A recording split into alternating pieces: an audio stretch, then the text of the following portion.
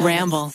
Is your child struggling with a specific subject or need help with homework? Are they asking questions that you're not sure you can fully answer? IXL Learning is an online learning program for kids. It covers math, language arts, science, and social studies. IXL is designed. This program will improve your kids' grades. Studies done in almost every state in the country. The kids who had IXL are consistently doing better. Powered by advanced algorithms, IXL gives the right help to each kid no matter the age or personality. And it doesn't have to eat up all your time. One subscription gets you everything for all the kids in your home, pre-K to 12th grade. So don't miss out. 1 in 4 students in the U.S. are learning with IXL. IXL is used in 95 of the top 100 school districts in the U.S. Make an impact on your child's learning. Get IXL now. And listeners can get an exclusive 20% off IXL membership when they sign up today at IXL.com/audio. Visit IXL.com/audio to get the most effective learning program out there at the best price. Bada bing, bada boom. Today's case is about Michelle Shelley Lynn Watson Rivardo Long Knotek.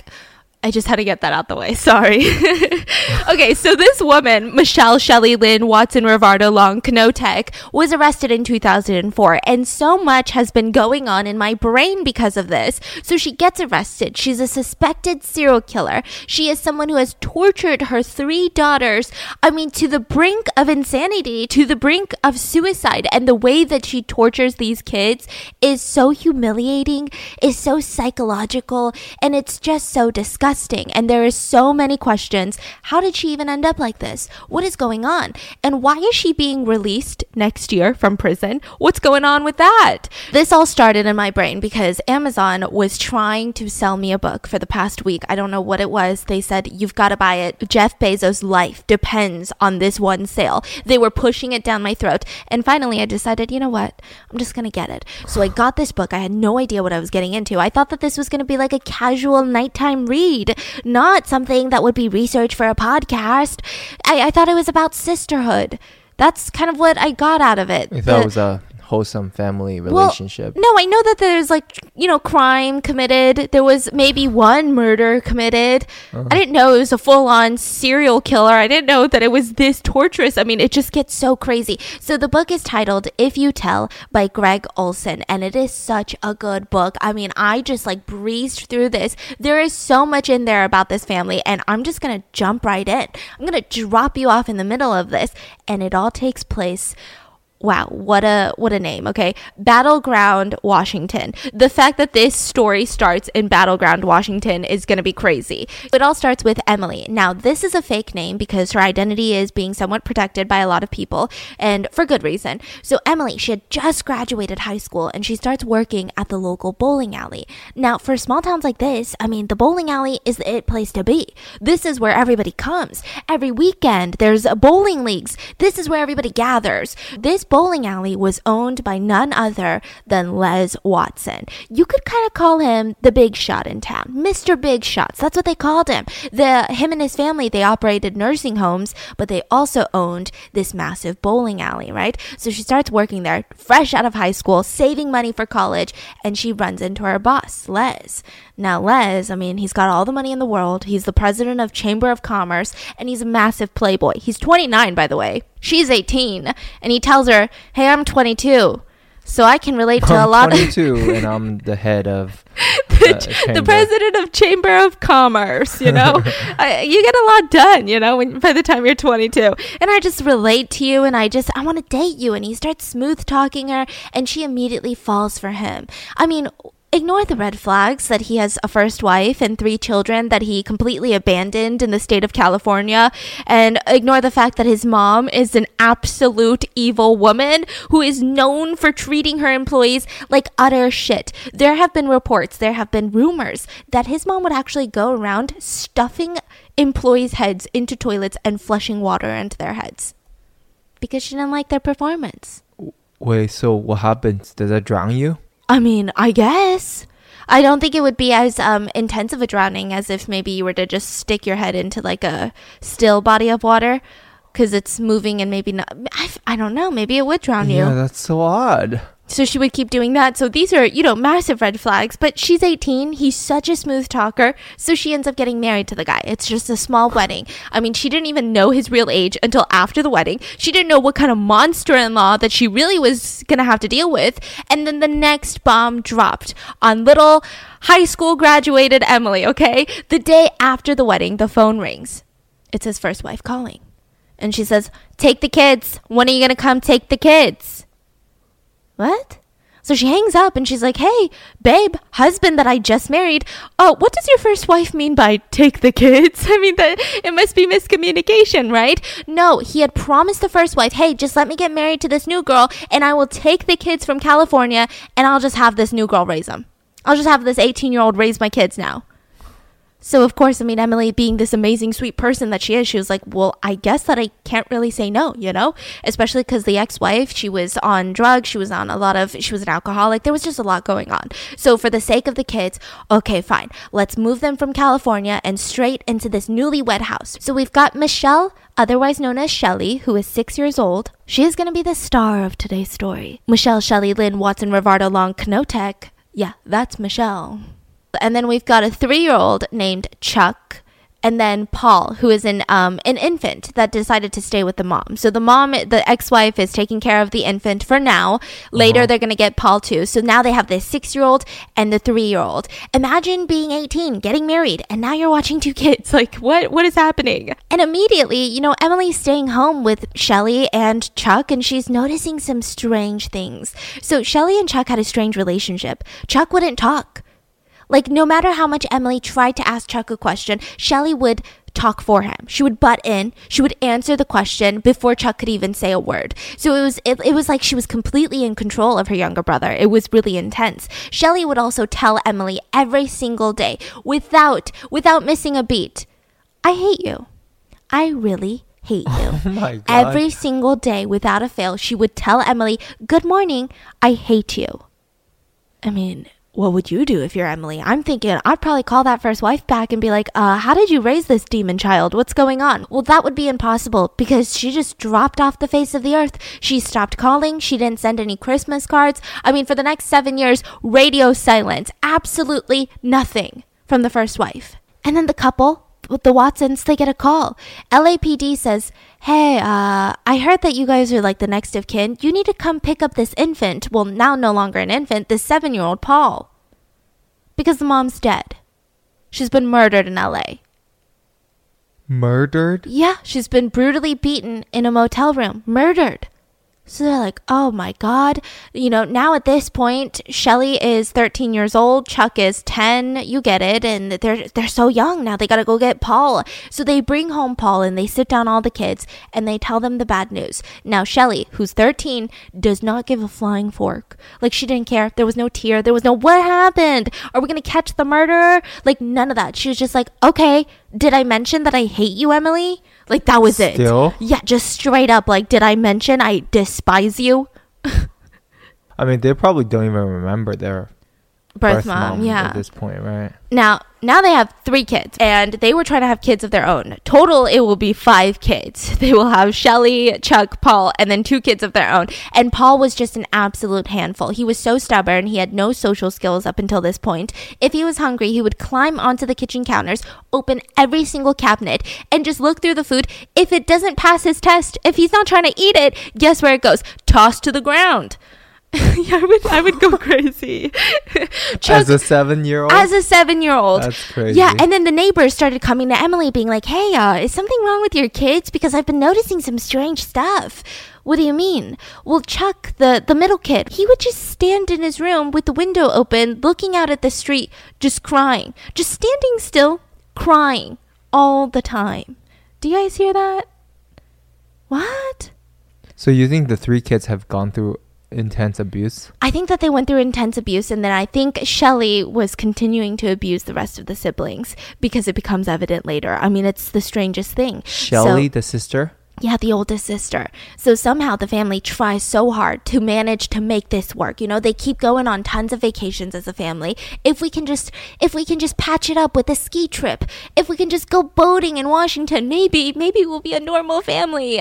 And honestly, it would have been really happy if it wasn't for Shelly, because if this trip was not Shelly's idea, it wasn't good enough. She's one of those people that loves Korean barbecue, but if she's not the one that said, hey, let's get barbecue tonight, she'd be like, that's freaking stupid. Why would we get barbecue tonight? Do you know what I'm talking about? Like those types of people. And she hated when her other siblings got any attention. Her way of dealing with it is not yelling, is not, punching anyone. She would stuff tiny pieces of broken glass into the shoes of her siblings. Jeez. This was her favorite activity.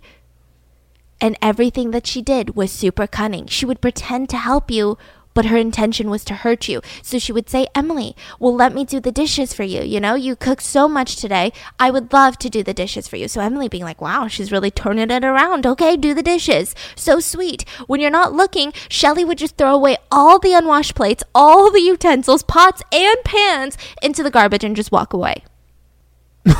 So you would take out the trash, open it up. Guess what? It's the dinner plates. Some of them even broken because she had offered to do the dishes and you believed her. I mean, why even offer? Nobody asked her to do the dishes. It wasn't like it was a chore. She offered, and if she felt like she was being nice and productive, she would just wipe the dishes with a cloth and not wash them and put them back. And if you confronted her, she'd be like, I don't know what you're talking about. That's disgusting. That's not me. She would go up to her neighbors and say, hey, I love babysitting. I love babies. I love kids. Why don't I babysit for you? And I'll even do it for free. That's how much fun I have babysitting. And then throws the baby into the throws trash the babies can. away, yeah. And so the neighbors are like, this is the golden child of this neighborhood. Yeah, watch our kids. Let's go on date night. So they come home. Shelly's like, well, they're doing good. They're in their bedroom. And she leaves. They go to their bedroom and the kids are terrified in their bed, just in their day clothes, shivering in bed. So they're like, what happened? Why are you so scared? What's going on? Why are you guys crying? And they would say, well, Shelly barricaded us into our rooms, wouldn't let us out, locked us in here, and just watched TV and ate food. And then she just left. So, I mean, How old is she at this She's point? like 15. I just don't understand why even watch these kids. Why even offer to do it for free? It's not, I mean, I would maybe get it if she's getting paid. She's like, I want the money, but I don't want the work. See, I don't get it. What is this mentality? Either she's like purposefully trying to stir some shit up, like trying to make things worse for people, or she's trying to do good, but she can't function how to properly help people or do things. She seems like the person that hates to be good, but wants everyone to think that she is like this angel, and it just doesn't connect in her head that she is making herself out to be an evil person, because later her nickname by the neighborhood is Psycho Shelly. So that's never a good nickname. I'm just saying. So at this point, like I said, Shelly is 15 years old. During school hours, she decides, you know what? I just don't want to go home today. She goes to her counselor, sits down, and with a very, very sad face tells her, I just can't do it anymore. I just can't go home anymore. And so they rush her to CPS. And when she doesn't come home, the parents, they don't get a call. Emily starts freaking out. She calls the school and they're super cold. They say, well, she's at a juvenile detention center. No, I can't say why. I can't say anything else. That's all I know.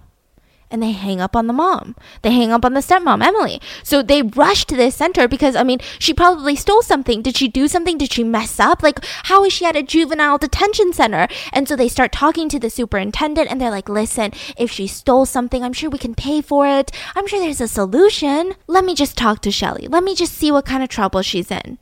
Well, no, you can't talk to Shelly because Mr. Watson, we've been told by Shelly that you're raping her. And so he's like, what? What are you talking about? Yeah, so this is a criminal investigation. You will have no contact with your daughter.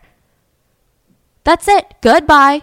So they send the couple home and they're freaking out. They had a doctor ordered to examine her, which Honestly, I don't know. Is that even like a thing? So they were looking for her hymen being intact. They weren't looking for vaginal tearing. I'm sure that they were, but they didn't find any, right?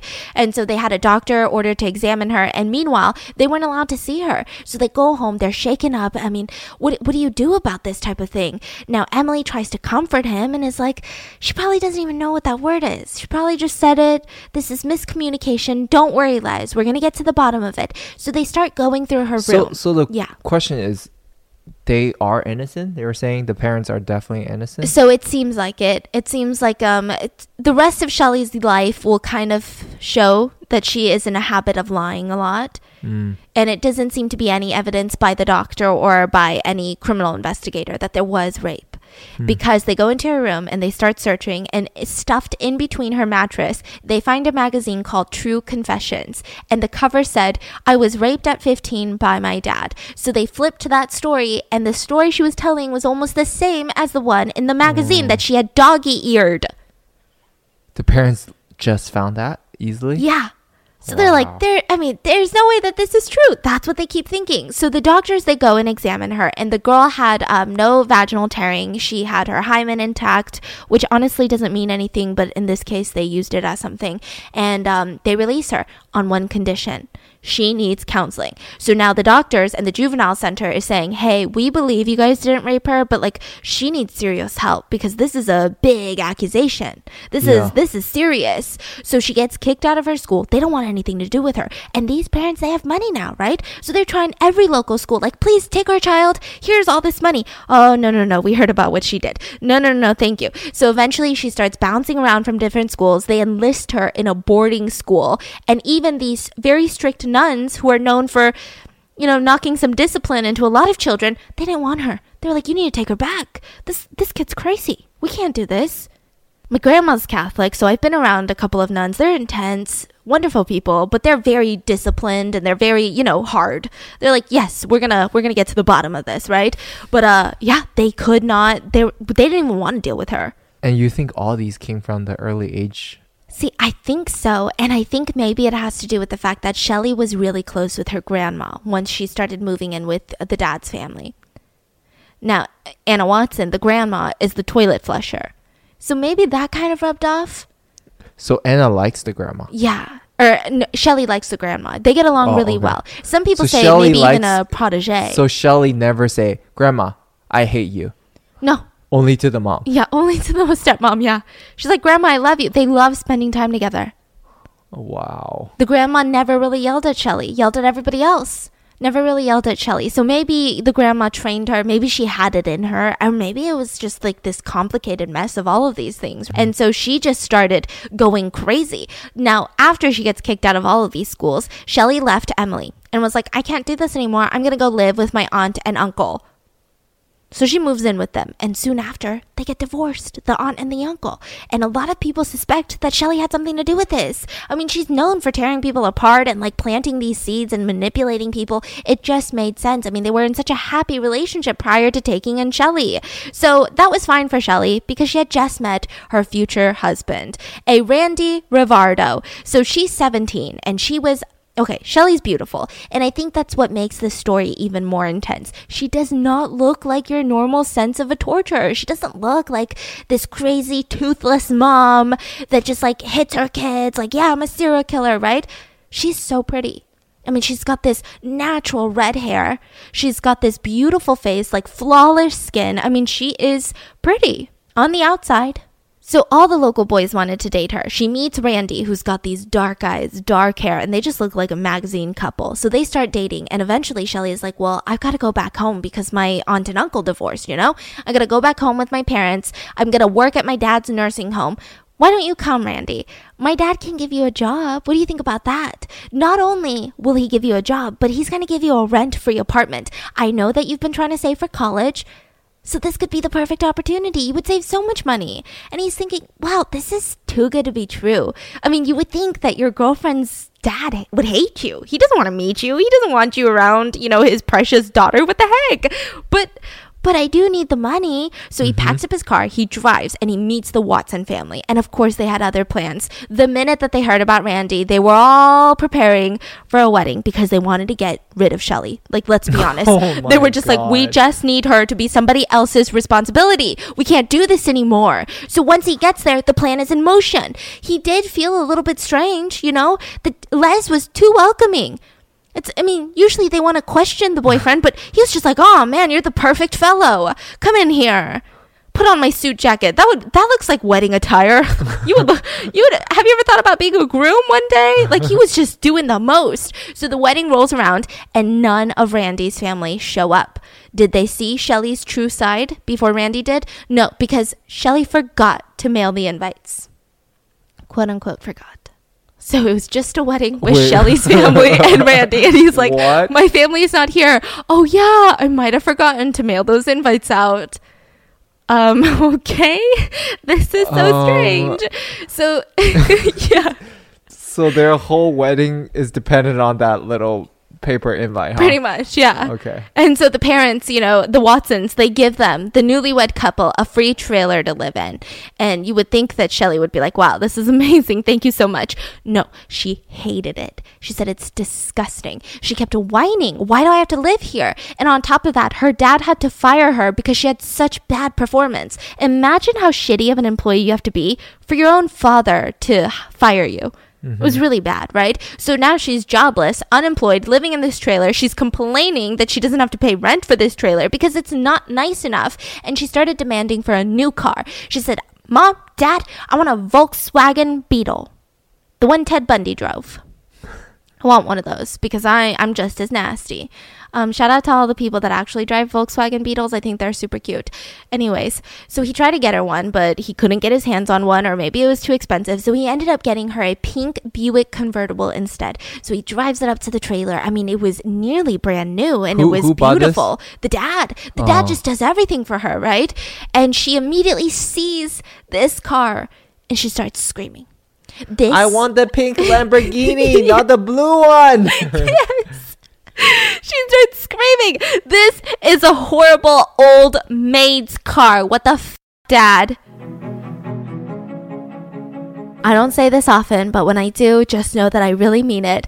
I am enjoying wearing a pair of jeans. Normally, I think jeans are super uncomfortable and they're not breathable, but I have recently found a pair that has told me different. It is Everlane jeans, right? And if you guys haven't heard about Everlane, they have premium quality essentials that complement every single wardrobe at a more transparent and affordable price. And when I tell you that these jeans were so affordable but so comfortable, they fit in a way that just hugs my body, and every time that I sit up or stand up, I never have to do that weird wiggly thing that you have to do when you're wearing jeans to stretch your legs again, because I think Everlane has quality clothing with ethical factories, and they also have radically transparent pricing since 2010. They do extensive research as a company to vet and use ethical factories that provide fair wages and reasonable hours to the skilled people who craft your clothing. Timeless designs and finest sustainable materials so you can wear them for years. And the coolest thing is that most retailers, they hide their markups, but Everlane believes their customers have the right to know how much their clothes cost to make. In fact, they will share with you how much their products cost to produce at each stage of production. Whether you guys are looking for an upgrade to your spring uniform, or you're going out on town with your friends, having a movie night, from workout to takeout, swimwear to trackwear, they have styles for everything from lounging at home to hitting up your favorite late night spot. If you guys are looking for the perfect pants, Everlane's denim stays comfortable and versatile all year long. So they have skinny jeans, relaxed jeans, slim, athletic. You can find the perfect cut that fits to your form just right. You can even choose your stretch level. So they have vintage style rigid, original with just a hint, or body hugging authentic stretch. I love the body hugging one. And it's all made from certified organic cotton at the world's cleanest denim factory with zero landfill waste, which is amazing.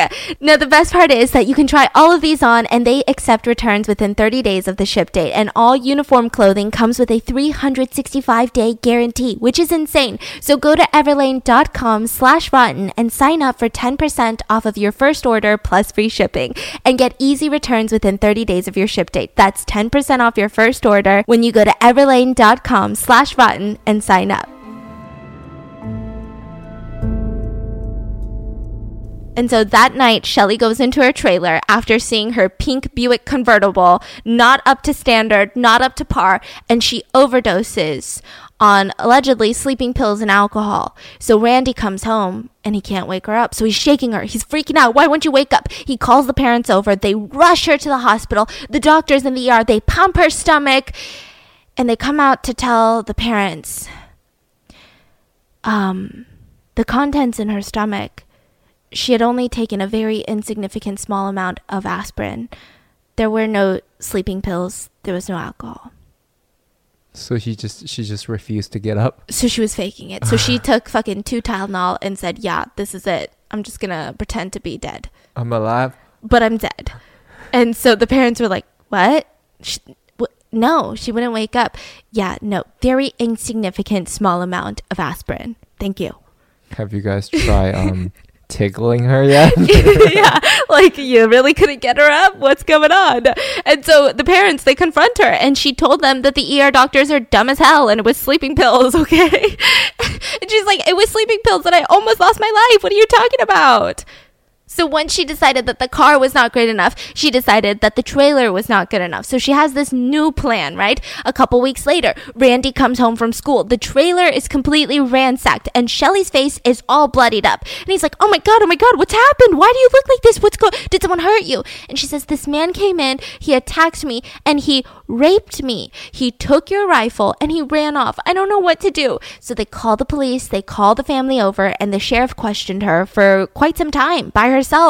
And when he came back out, he told the family, I don't know what to tell you, but her wounds are self-inflicted and she just fessed up that there was no man. So, I mean, I'm not going to press charges for this fake police report, but y'all got to do something about it. So he leaves and the family again presents her with the truth. They say, hey, love you to death, Shells, but that sheriff just told us that you agreed that you lied, that these are self-inflicted wounds. And she's like, absolutely not, Dad. You don't understand. It's too dangerous for me here. I have to live in town. I have to live in a house. A trailer is too dangerous for a woman like me. And they agreed. They put her in a house. So after all of this shenanigans, Randy is still staying with her, okay? The rest of the family is still trying to support her. She gets pregnant. And this is a lot of mixed feelings from everyone because first of all, she is not maternal. She's a shit show. Her life is a shit show. But maybe this could change her personality. I feel like we all know that one person that like drastically changed once they became a parent. Maybe that's Shelly. So Randy's parents, they get a call. Oh my God, you guys are going to have your first kid together. They get so excited and they didn't know this dark side of Shelly. So they're like, yes, we're going to bring the whole family. We're going to visit you guys. We're going to bring all these gifts. And once they come, Shelly refused to leave the bedroom. She did not even say hi to them. She refused to even see them once. She just didn't care. I don't want them here. What? And so they left without seeing her. Randy was super embarrassed. And then once they left, all of the gifts mysteriously went missing. Wait, what does that mean? All of the baby gifts that they brought just mysteriously went missing. It seems like Shelly probably trashed it.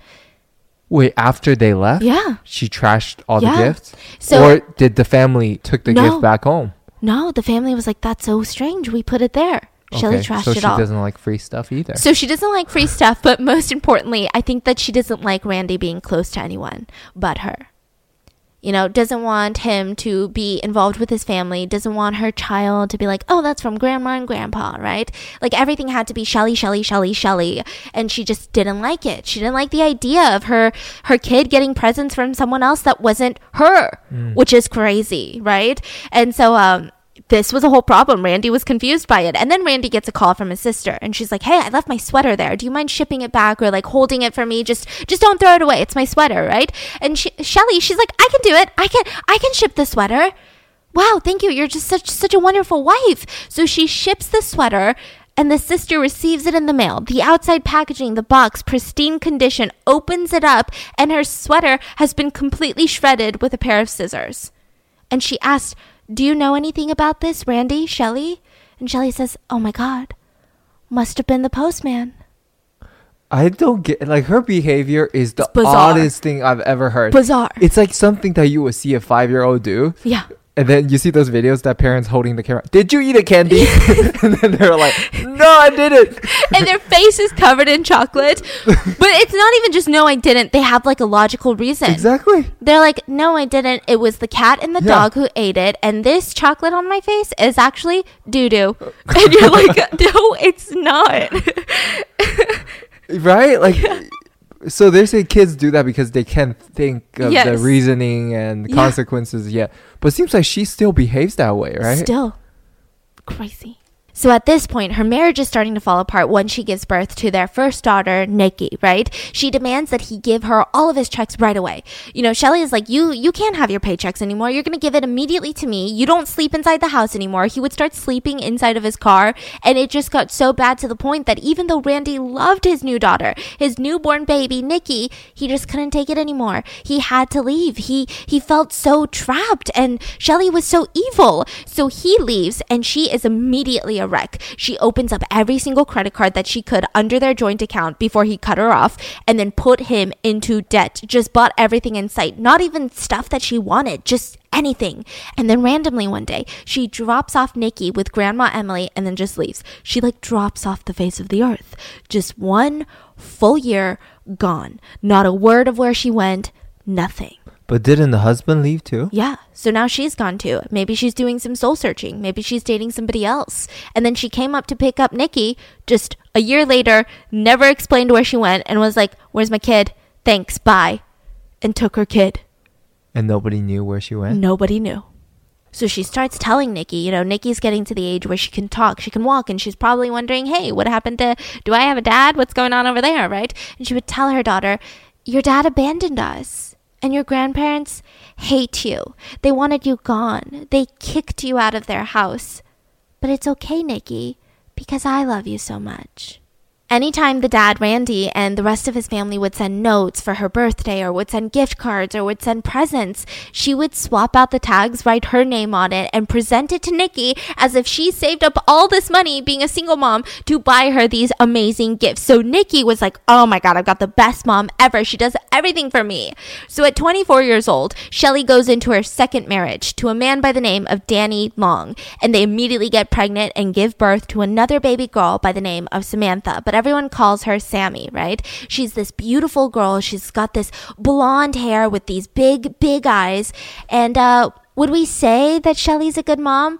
Well, she really wanted to pretend to be. So all day she would sit and watch TV on the couch.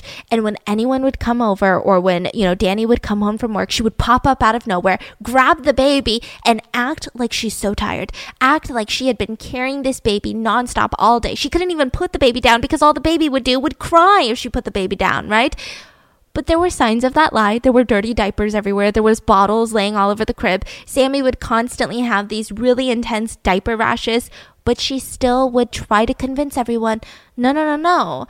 I carried her all day. I didn't put her down. I didn't do any of that. No way. So she just like went out of her way to tell everyone, I'm the best mom ever, when nobody was asking. Nobody cared. So the fighting with Danny starts getting worse. It seems to be a trend. She ends up having a kid, and then the fighting escalates. So with her second husband, it seemed that he stood his ground a lot better than Shelly's family or his ex-husband. I mean, there would be dishes breaking for every fight. Like every time that they would yell at each other, plates would be thrown. There would be holes punched into the drywall of their house. So finally, after 5 years, they get a divorce. Now, this is when Shelly starts dating a bunch of dudes, right? She's got one boy here, one boy there, and she would tell her 2 kids the same thing every single time. This is your new dad. Call him dad. She'd be dating a guy for like a week, and she'd bring him home and be like, this is your new dad, Kevin. Call him dad. Every single year that they were enrolled into school, they had a new last name. It was just always the last name of the new boyfriend that she was dating. Not legally. No one questioned it. She would just write the new dude's last name on there. Insane. Now, around this time, Nikki remembered something incredibly strange happened to her. She was sleeping when all of a sudden she wakes up and she couldn't breathe. There was a pillow on her face, and she starts screaming. I mean, she's a young kid. She's like, I don't know what's going on, right? She starts screaming, and then she's trying to focus her vision. The pillow lifts from her face. She's still crying, and she looks up, and her mom is just looking at her. And she says, what is it? Baby, what's wrong? Someone put a pillow on my face, Mom. No, it was just a dream. Just a bad dream. No, it wasn't a dream, Mom. Like, someone put a pillow on my face. They were trying to, like, suffocate me, Mom. And the mom just stared at her and said, it was just a dream. And so for the next couple of years, this will be something that Nikki thinks about nonstop, because there's just a lot of things that were strange about it. Her mom got there way too quickly. Her mom didn't rush into the room. Her mom was just there. And why did she have that, like, strange look on her face? She didn't look scared for her child. She didn't look concerned. It was almost like she looked intrigued, curious. So by the time Shelly is 29, she's got a new man in her life, and his name is Dave Knotek. Yes, this is the last one to her very long list of last names, right? So she marries Dave. That's how she got her long name. So she actually keeps those names. I don't know. That's what she just went by. Just this really long name. I'm sure legally she didn't. Oh. Maybe she did. I wouldn't doubt it. Okay. So Dave Knotek, he was this military man. He lived in Washington, and he was just a super simple guy. That's what everyone says about him. He's nice. He's athletic. He's got this gentle personality, a gentle giant, if you will. So one day he walks into the Sore Thumb Bar. Yeah, that's the name of the bar, the Sore Thumb Bar.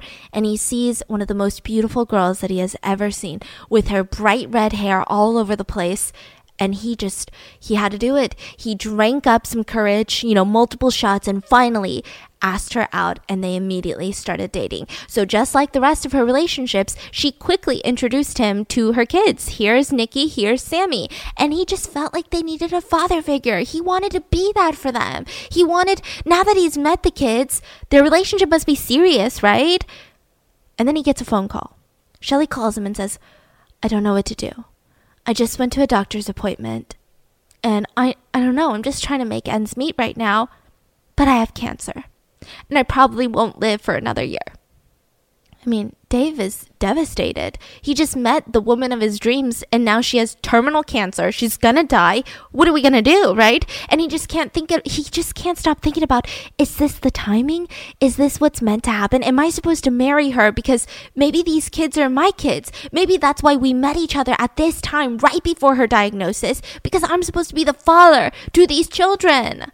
So he manned up and he married Shelly. He married her. What? Yeah. And their marriage almost immediately turned into a shit show. Dave was constantly being pushed to his literal breaking point. Any tiny little thing, Shelly would yell at him. She would say, you idiot, I can't believe I married such an R word. You disgust me. You call yourself a man? And he would sit out on the porch with a gun to his head, sobbing for hours, contemplating suicide. And Shelly would see this, the kids would see this, and she didn't do anything to stop it. She just kept going. And anytime he said, I can't do this anymore, I'm meeting my breaking point, mentally I'm not doing okay, she would say, well, this is how couples talk it out. And he'd be like, what?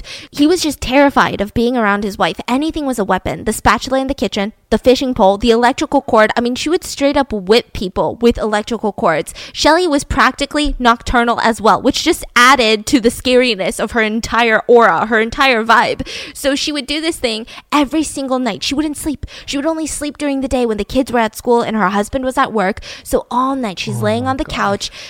She's laying staring at the ceiling. The TV's on. Her palms are just folded on her chest. She's thinking about, my husband's not home again. My daughters are peacefully sleeping upstairs. But for whatever reason, she just gets a little bit more angry every second of that long night.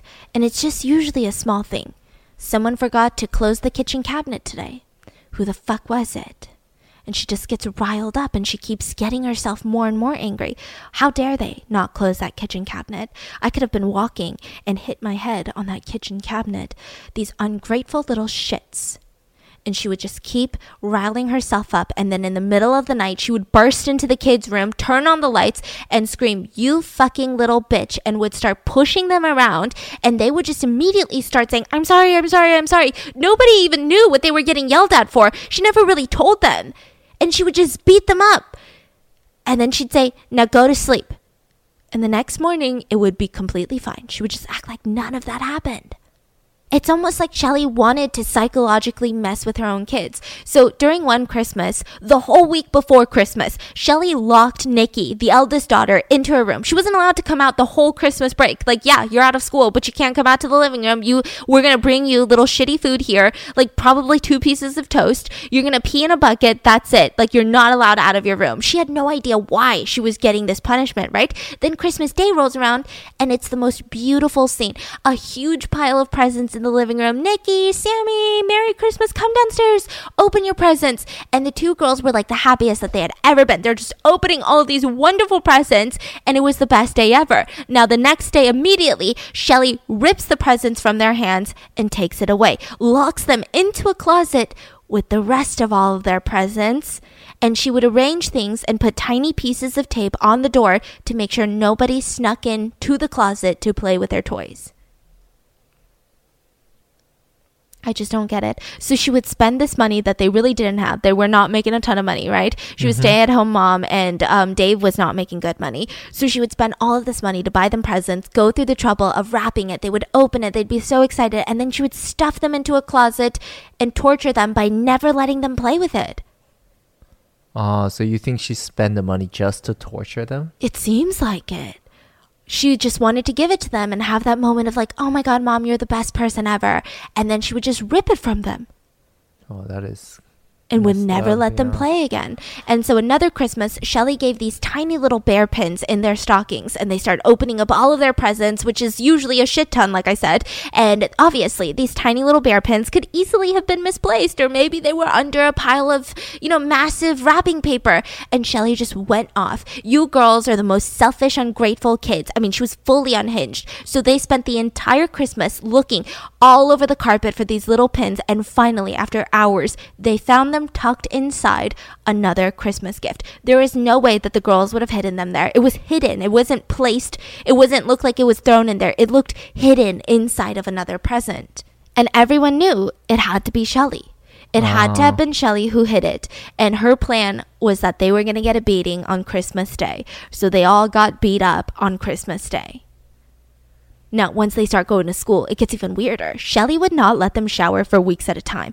All usage of the bathroom, to even pee, to even poo, had to go through Shelly. I mean, it was so embarrassing for the kids because they would show up at school smelly and greasy and just... What is going on? If she did let her kids pee and poo, she would sit right next to them and watch them like they were some sort of science experiment. Like she would just stare at their face while they're trying to pee or poo.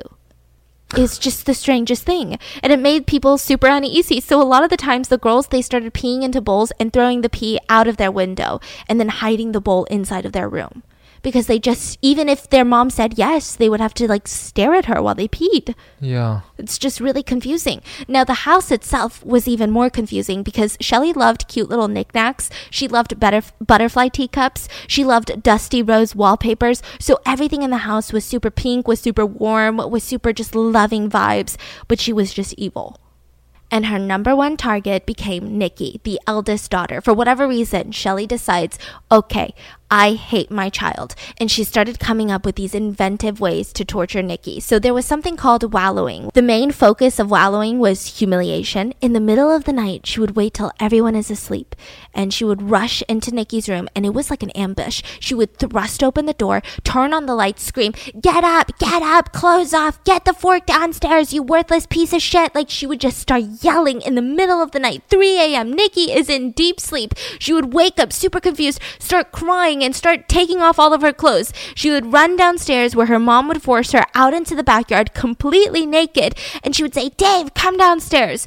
And she would make Nikki squat in the mud completely nude, and Dave would hose her down with ice cold water. And she would say, and Nikki would beg, and Nikki would cry, and the mom would say, make her wallow. She's a pig, Dave. Teach her a lesson. More water. What's wallow, Nikki. Meaning like Nikki was supposed to kind of move around in the dirt and just keep saying, I'm sorry, and I'm sorry, I'm sorry. Yeah. She was forced to like squat and like move around in the dirt covered in this wet water and just say, I'm sorry, like just beg for forgiveness for whatever mistake that she made. That she honestly had no idea. Shelly wouldn't even tell her most of the time. And then Shelly would drag her back into the bathroom, pour hot water into the tub, just straight up hot water, and plop Nikki in there, which this is a lot of pain to go from ice cold water, especially in the winter times, and then just to straight into hot water. And she would constantly say, "You're a pig, Nikki. Now clean up and go to bed." Now, Sammy was never as badly abused because Sammy was kind of the funny one in the family. She was really good at handling her mom. She wouldn't fight back, so Nikki was someone that always tried to fight back. Like, what? Why? I didn't do anything wrong. Or, no, I didn't do that. Because sometimes Shelly would make up shit. And she'd be like, yeah, you did that. You hit my head. No, I didn't. So it was better to just be like, oh, I don't remember, but I'm sorry. And that's kind of what Sammy did. And she was a great sweet talker. She was also really popular at school, Sammy. So maybe Shelly was worried that she had too many friends and would maybe want to tell one of them about this abuse. So this kind of feels like a personal attack, but here we go. Are you engaged and not sure how to make your wedding happen? If you guys don't know, my fiance and I have been engaged for oh God, like something gnarly now. It's been insane. And you can join 1 million couples.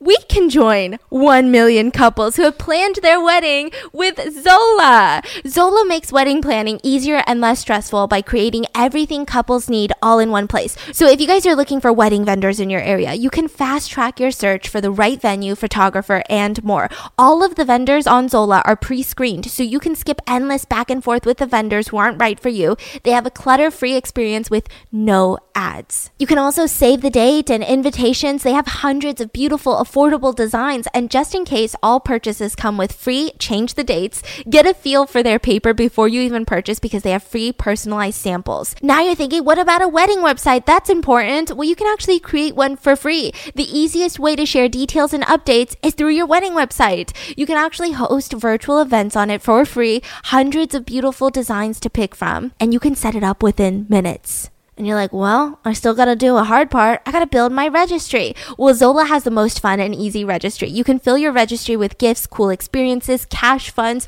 all in one place. And the cash funds can be used for anything, a puppy, a charity, a new home, whatever you want. Now, this is super cool. Wedding is stressful, okay? They have 24/7 access to support you won't find anywhere else. I'm talking an actual human advisor who really understands what it's like to plan a wedding.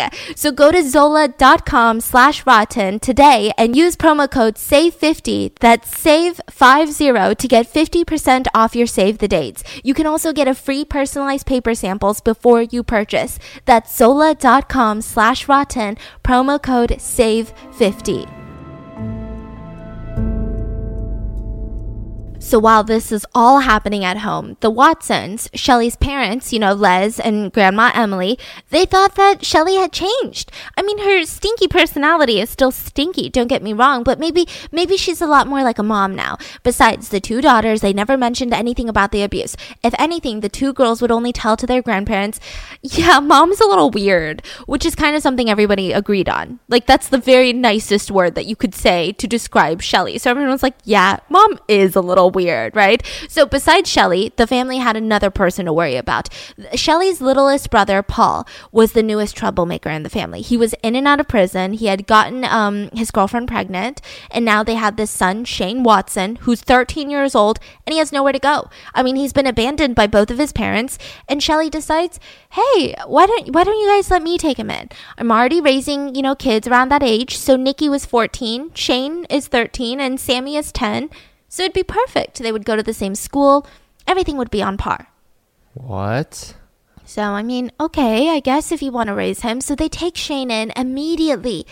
Loved by the sisters. He had this goofy personality, and Shane immediately also started calling Dave and Shelly mom and dad, and the sisters felt like he was more of a brother than a cousin. So after about a week, it became very clear why Shelly wanted him there. It's not because she's this amazing person, okay? It's because every single morning she would come up with this mile-long list of all the things that he needed to do in the house. So most of the time, he spent it doing chores. He was terrified of Shelly.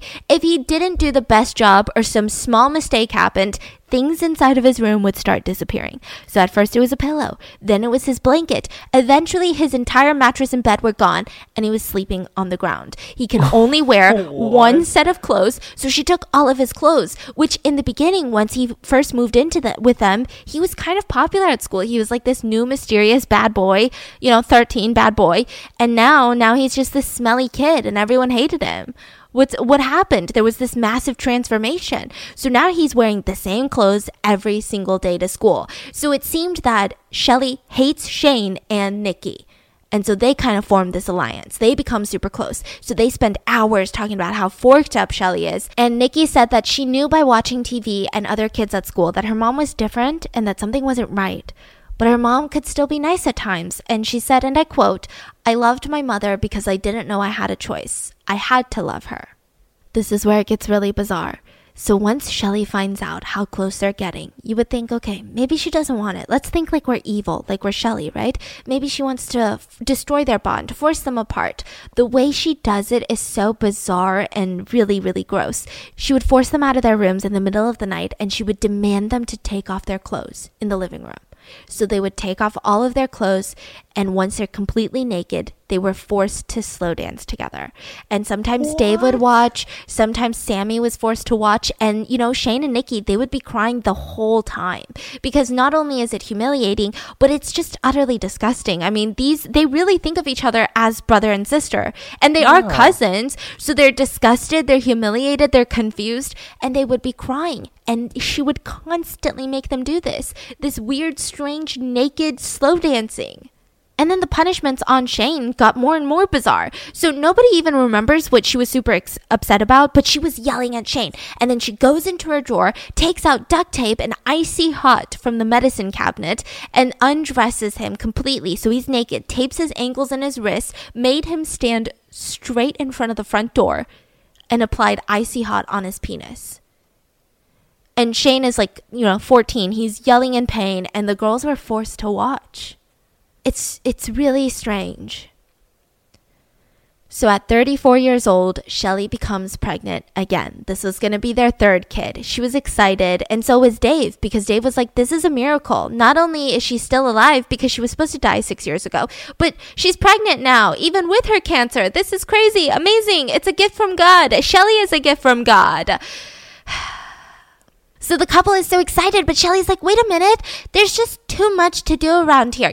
Dave is working nonstop. He would do anything to stay awake at work. He took on multiple jobs. He slept in his car, and he never saw a penny of his paycheck. It all straight up went to Shelly. He had nothing. He would go to the food bank to get food for his lunch. That's it.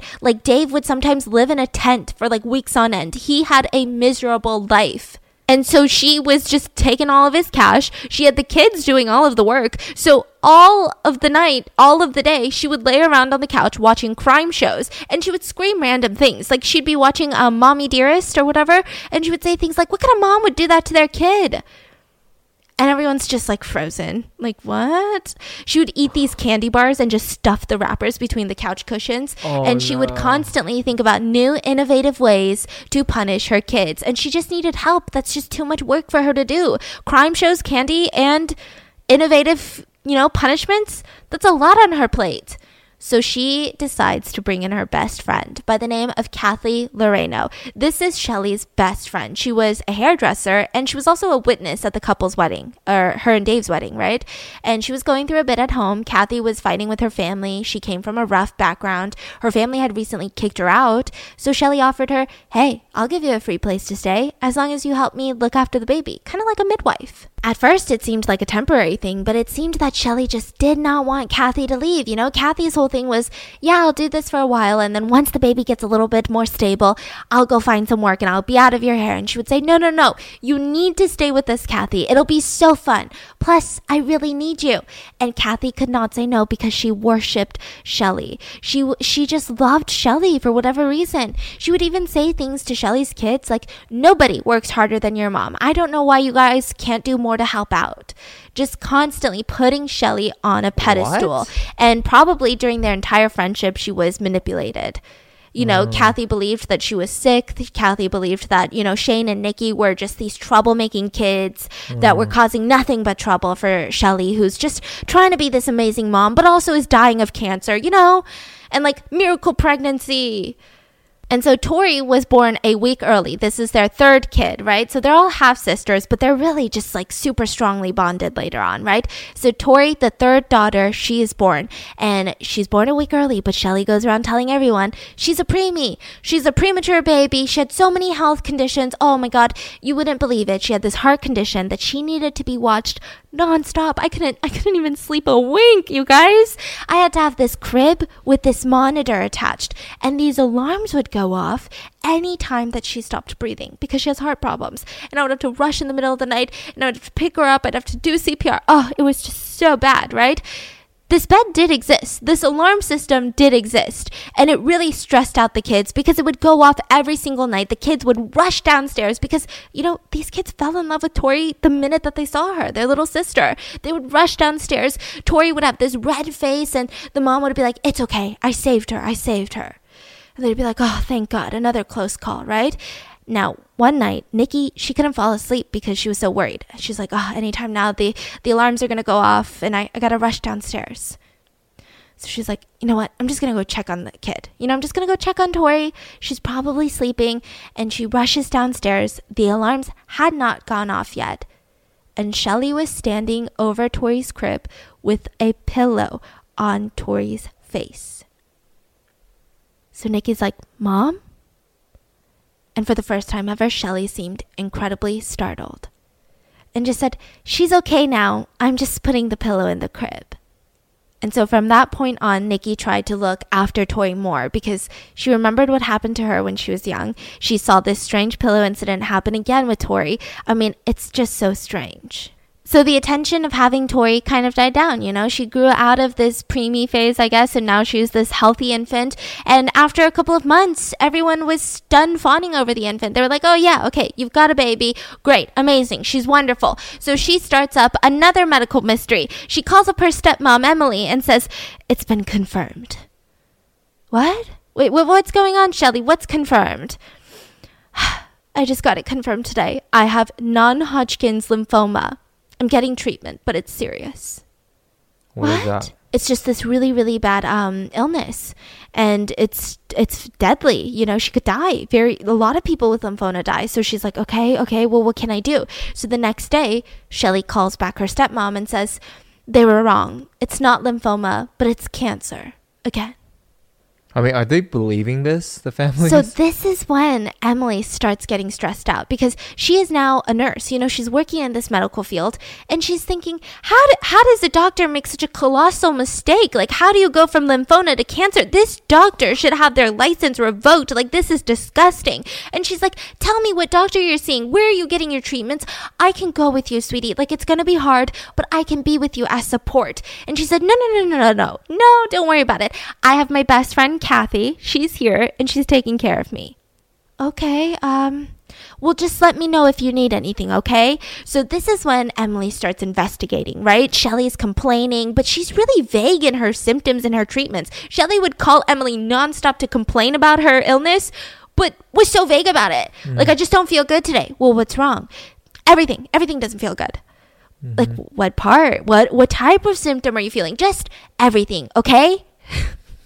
And she's like, this is strange. So one day, she's had it. She's on the phone with Shelly, and she says, "You know what? I'm sick of this cancer crap, okay? I think you're lying."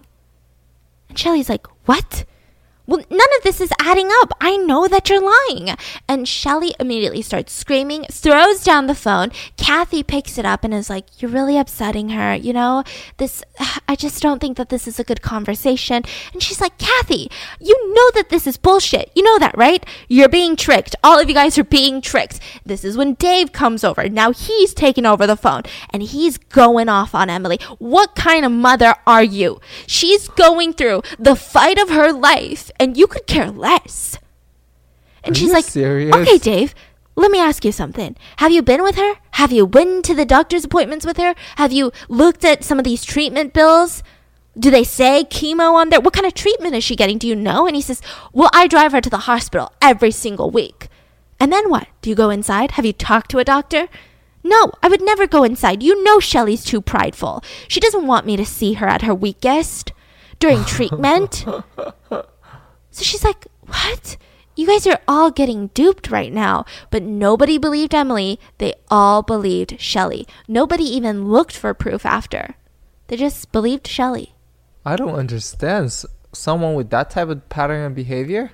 Yeah. They still believe this? Yeah. People who lie about having cancer is the strangest thing to me. Maybe it also feels dirty. Like, I can't imagine if maybe someone I loved had cancer and another person was like, oh, well, she's faking it. I don't think I could bear it to even ask for proof. I would just feel like, oh God, like the chance that this person is wrong and this person does have cancer and I'm asking for proof right now, like I would just feel like the shittiest person in the world. Maybe it's that, but eventually the tone of the house started to shift. Kathy was no longer loved by Shelly. Anything Kathy started doing was never good enough, and it was just something that she needed to be punished for, and it all started with a piece of pie. So Shelly keeps pushing Kathy down the hills in the backyard. She's just pushing her down. So they've got a lot of land, right? So she's just pushing her down these hills, kicking her in the stomach. The kids are running outside like, what's going on, right? So they're all staring. They're not stopping it because then they're going to get beat up. And she just keeps yelling at Kathy, Kathy, you know that you did it. No, I didn't do it. You know that I did it. Kathy, you just don't remember. Kathy, listen. You know I love you. I know, and I love you too. Then you need to believe me when I tell you that you've been sleepwalking at night, and I'm worried about you. I mean, of course you don't remember it, but Kathy, I found the meringue pie under your bed. I didn't put it there. Kids, did you put it there? And all the kids, they're saying, well, no, Mother. And she says, well, then it must be you, Kathy. But I didn't do it, I swear, Shelly. Well, of course you did. But you did it while you were sleepwalking, so you don't remember. Now, the kids knew exactly what was going on because they had seen this being done. They had seen it later on, too. So Shelly would get on her hands and knees and stuff candy wrappers on Kathy's bed and then at the same time pretend to find it and say things like, oh my God, Kathy, come here. You've been sleepwalking like a pig again. At night, you just get up, sleepwalk, and eat all of our food. You eat like a pig. This has got to stop. And she did this so often that Kathy went from, there's no way I'm sleepwalking, I didn't do this, I don't even like pie, to, okay, I'm sorry, I'm trying, I don't know what's wrong with me. I don't remember any of this. I don't know what's going on with me. I'm sorry. So then eventually it escalated. The next claim was that Kathy walked butt naked into Shane's room while she was sleepwalking. And now Kathy is like, no, I didn't. This is insane. What are you implying? No, I would never. Well, we all saw you, didn't you, Shane? And Shane said, yeah. He didn't. He knew this was a lie, but he was so terrified. So he said, yes. And Shelly said, Kathy, this has got to stop. You're a woman in your 30s. This is an underage teenage boy. This is illegal. I don't know what kind of feelings you have for him, but I just can't have that around here. So with that, she said, but that's okay. I'll fix you, Kathy. And she took away all of her privileges. So most of the personal stuff that Kathy had brought with her knitting kit, her books, her clothes, all of that was taken. The only thing she was left with was a single pair of undies and a long dress. Kathy was then forced to do chores around the house completely naked. She wasn't allowed to pee or shower without permission. And I think this completely naked is very confusing because she has kids around the house. She has Dave around the house. It didn't make sense. Now, if Kathy needed to take a shower, it wasn't in the bathroom. She would take Kathy out to the backyard, make her completely stripped down nude, hose her down with cold water, and at this point, she had been beaten by Shelly often. So Kathy had a lot of sores, she had a lot of blisters, and Shelly would grab as soap, bleach, and pour bleach all over Kathy's open wounds, her hair, her face, her eyes, and said, you filthy pig, this will clean you up. And so Kathy was taking bleach showers in the backyard. And so every single day she says, Kathy, you're a piece of shit. You can't do anything right. And then eventually it seems like the kids and Kathy, they start believing these lies. this household went through so much bleach that they always had to buy another bottle every single grocery shopping trip. Which, I mean, if you guys have bleach at home, I don't love bleach at home, but if you do, you buy it like, I don't even know, like once a year maybe? Right? Yeah. Everyone's like, no, a lot more often, you dirty hoe. Sorry. Okay, I don't know, right? Bleach is just intense. Later, Dave will say that he didn't know that bleach was harmful to the skin. And he gives Shelly the same excuse. He says Shelly would never have done that to Kathy if she knew it was harmful. So Dave is obsessed with Shelly, right? Are we getting this clear? He would even write a letter to Shelly that people would find later that said, "Remember your words to me years ago? You once said that angels take themselves lightly. I'm married to an angel. Your eyes are the kindest eyes that I have ever seen." I thought he's trying to stay away from the house as much as he can. He's so scared of her, but he like believes that the sun shines out of her butt crack. Truly. I don't know. I have trouble believing this because I he's know, trying to it's just- run away. Or is he doing these gestures just so that she doesn't punish him as much? You know what I mean? Maybe, but I mean, it's going to get even more confusing because he goes along with so much more stuff. So if Kathy didn't move fast enough while she's doing all of these chores, because I don't know, her blisters are full of bleach and she's dying, Shelly would force the kids to snap rubber bands at Kathy's naked body. Shane was forced to kick and punch Kathy, and if he didn't do it, if he disobeyed, Shelly would start duct taping Shane to the wall, like completely naked. Just like duct tape him to the wall. And then these like sick, twisted, really strange games started happening. Shelly would lock Kathy into a closet, and then the kids would see her whispering through the door to Kathy, saying, "It's okay. You're going to be okay. I'm not going to let anyone hurt you. Kathy, I love you. I will always keep you safe." You're the one that just locked her in there. You're the one that just beat her up. What's going on? Sometimes she would force Kathy to stay inside of a closet the whole day. Then the kids get home from school, and she says, "Oh my God, I just noticed I haven't seen Kathy all day." So she would search with the kids room to room, and then finally she would find Kathy, rip open that closet doors and say, "Oh my God, are you hiding in here because you're scared of Shane? Come here, I got you. Don't worry, nobody is gonna hurt you." It's like, I don't even understand her brain at this point. How does that even happen? So Kathy starts losing weight. She lost most of her teeth. Her hair had been chopped in this like frenzied bowl cut because Shelly would just snip wherever she wanted. And Kathy would go with them for all of their errands because they didn't want to leave her home alone.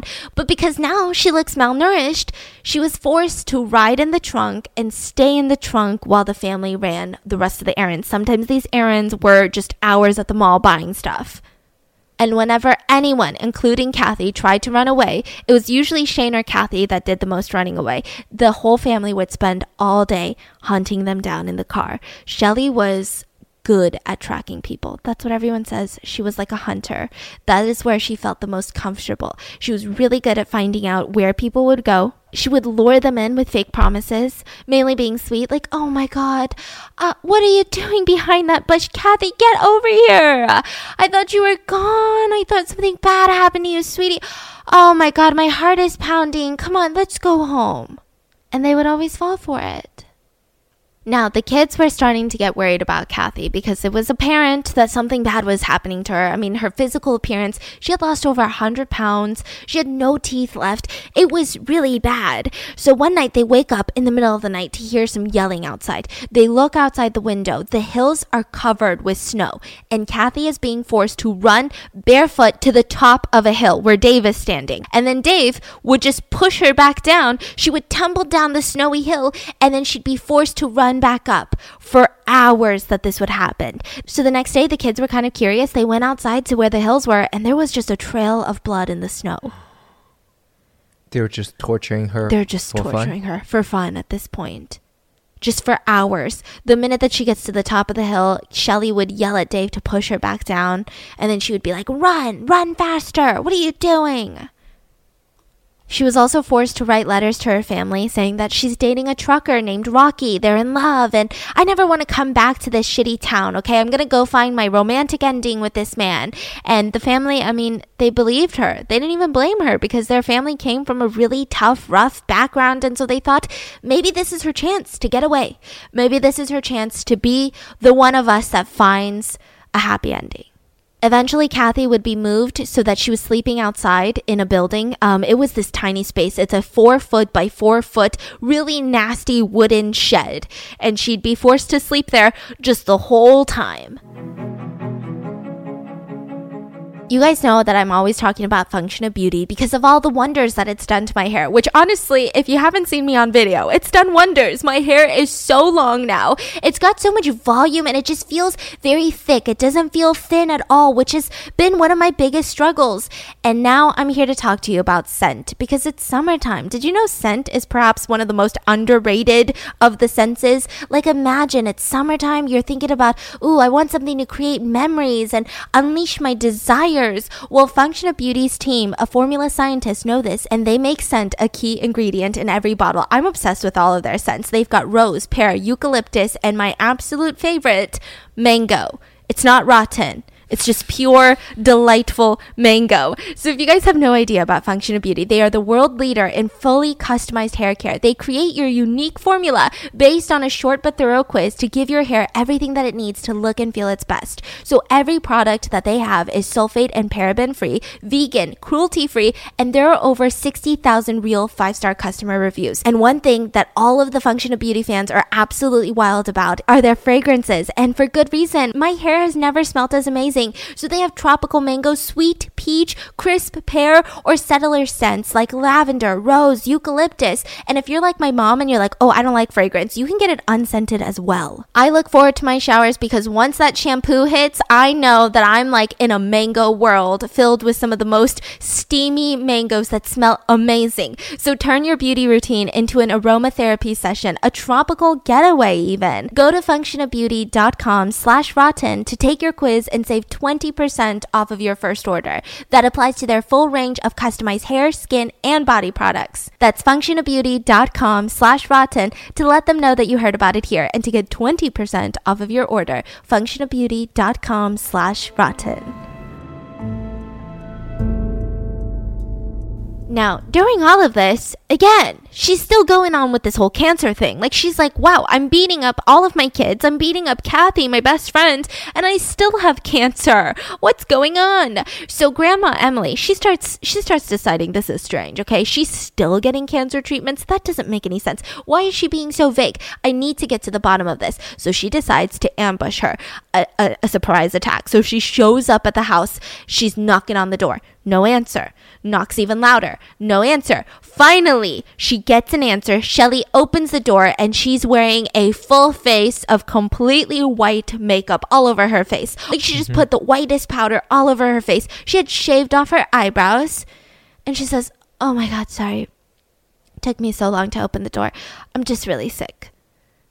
She put on makeup to look sick? Yes. The white makeup to look pale and sickly. And so they sit down in the living room. So Emily had brought Shelly's stepsister. So they're sitting there and they're like, well, how are you feeling? We just want to go over some medical bills. What doctor are you seeing? We want to talk to them because obviously you're not doing well. You know, maybe it's the doctor's fault. Maybe we need to get you to a second opinion, a second doctor. And she's like, oh, I'm just too sick to I can't even think about that. Hold on, I gotta use the restroom. I think I'm gonna throw up. So Shelly limps to the restroom and she comes back with a lock of hair and she says, my hair's just falling out. And so she hands it to Emily and she says, cancer's a bitch, huh? And Emily grabs it and she's looking at it. You know, Shelly, I think you are going through something.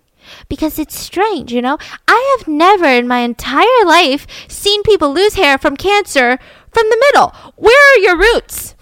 And she's looking at it, and it looks like someone had just chopped in the middle of her head. Where are the damn roots, Shelly? Again, it's like those 5-year-old behaviors. Like, what are you doing? So then finally, you know, Emily's like, I'm going to go use the restroom before we leave. She goes into the restroom. She inspects the trash can. Under a pile of tissues, she finds a pair of scissors with clumps of red hair, and there's red hair inside the scissors still. So it's obvious that she just cut her hair in the middle of her head, not even from the root or the scalp. And she was like, I just lost my hair. So she brings out the scissors and she confronts Shelly. But Shelly's like, I don't know what you're talking about. I have cancer. Okay, so one is, why does she keep on insisting that she has cancer? Two is, why does Emily care? because Shelly wants to be the attention of everything. She wants everyone to feel bad for her. She wants to be the center of everything, you know? Okay. And once she can't have that, it's cancer again, you know? And I think Emily cares because she cares a lot about her grandkids. And she just feels like, what's wrong with you? Okay. Like, why are my grandkids living under this roof where they think that their mom is dying? That's not healthy. If you're not dying, don't tell the kids that you're dying. Okay. It's just, you know, it's just the strangest thing. So Emily's like, what the actual fork is going on? At one point, Nikki's high school, they were doing a spaghetti dinner to raise money for one of Nikki's high school classmates whose parents has cancer. And when Shelly found out about this, she was so pissed. She was like, how come you don't do that for me? You don't love me at all. You disgusting little brat. So during this, you know, this woman with cancer, during her treatments, she needed some happiness, right? She needed something to take her mind off of her cancer. So she decides that her and her husband, Dave, are going to waterboard Kathy. They didn't understand the assignment completely, so I don't know which one's more painful, but instead of waterboarding her, which is when you put like a towel over the victim's head, honestly, it's a victim, okay? And then you torture them by pouring a bucket of water onto the towel. It feels like they're drowning, but they're not really drowning, so they're not going to die, right? But they didn't understand that assignment, so they just tied her up to a board and started pushing her head into a bucket full of water and legitimately drowned her over and over again for hours straight, while yelling at Kathy for being fat and worthless. And so because Kathy was fat, Kathy's new diet was that she would only get to eat all the rotten food from the fridge, but she would have to do it with Shelly's making. So Shelly would blend them all together in a little smoothie maker, and it wasn't fruit. It was sometimes vegetables, sometimes moldy cheese, molded hamburger meat, and she would blend it into a smoothie and force Kathy to drink it and forced Kathy to tell her how delicious it was. She would sometimes force Kathy to swallow an entire cup of salt. And she would be vomiting the whole day because that, I don't even know what that can do to you, but not good. Yes. So yeah, she's like just swallowing cups of salt, just vomiting all day. And she had bruises everywhere. The kids would later say that it was like Kathy was one giant bruise. Oh. One day Dave comes home to see Kathy just back inside. She's allowed back inside now, and he hears this gurgling noise. So all of the girls, they had left to go to the mall. So Shelly with the kids are at the mall, and it's just Dave and Shane at home. And he's like, what's that gurgling noise? I think that's just Kathy. So he goes over to Kathy, and she is covered head to toe in like her own vomit. She's making this choking noise. He tried shaking her, and when he opened her mouth, there was vomit all in her nose and her mouth. Oh. He tried to perform CPR, but she remained unresponsive. Kathy was dead. So he calls Shelly and the girls to come back home immediately. And Shane tells Nikki, you know, Kathy's dead. So the kids, they start panicking. Shane and Nikki go check up on Kathy, and she really was dead. So the whole family, they hatch up this plan, right? The girls get into the car and they drive them to a motel. So now the daughters, they're forced to stay inside of this motel. Don't talk to anyone. Don't answer the door. The rest of us are going to leave. So now Dave, Shane, and Shelly, they come back to the house and they burn Kathy's body in the backyard. It took close to 8 hours. And Shelly kept saying, there's no reason to call the police. We are not going to let anyone tear this family apart. So Dave collected all of the ashes and the bones, and he drove to Washaway Beach, which is known for washing stuff away, Washaway Beach, and threw all of the ashes into the ocean. That's it. Shelly continues to burn the rest of Kathy's belongings, and she asked Shane and Nikki to do some chores. Hey, that little fire pit over there, we burned some insulation. I need you guys to get little bits and pieces of the insulation out of there. They knew what they were looking for. They grabbed their buckets, and they were looking for parts of Kathy. And it took them days, and they found the rest of her bones that had been like, you know, pretty much cut and stuff, little bone fragments, and they brought them to Shelly. And that was it. They made Kathy completely disappear. So at this point, Shelly is now trying to cover up the hard part, which is, you know, Kathy's family, they're at one point, they're going to get concerned. They're going to be like, where's Kathy? What's going on? So she sat Nikki down and forced Nikki to study Kathy's handwriting and forge letters to the family saying, hey, I'm never coming back. I'm in love with Rocky. We're going to Hawaii together. See you never. Sayonara, bitches. And she pretty much wrote it, and she was like, okay, this is great. She ships off those letters. And then she starts doing one more thing. She was worried about one person in particular, Shane. And she kept saying, if you tell anyone, I will pin it all on you. I'll do it. I will tell them that you killed her. And he's like, what? I promise I will never do something like that. But Shelly keeps going crazy. Anytime Shane was around, she would talk loudly about it. He's going to bring us all down. You guys know that, right? Don't be idiots. Shane's going to rat us out. It's only a matter of time. For over a year, just non-stop about Shane being paranoid about Kathy's murder. She hounded Dave at work, called him every single hour of every single day, saying, Shane's going to turn us in. He's going to ruin our family. You need to man up and do something about it. So finally, one day, Dave comes home. Shelly's an absolute wreck. And she says, I found these in the woodshed, Dave. Can you believe it? And she's holding up these bloody panties. What? They're Tori's. Shane hid them in the woodshed. He's raping our baby. Tori? The youngest daughter.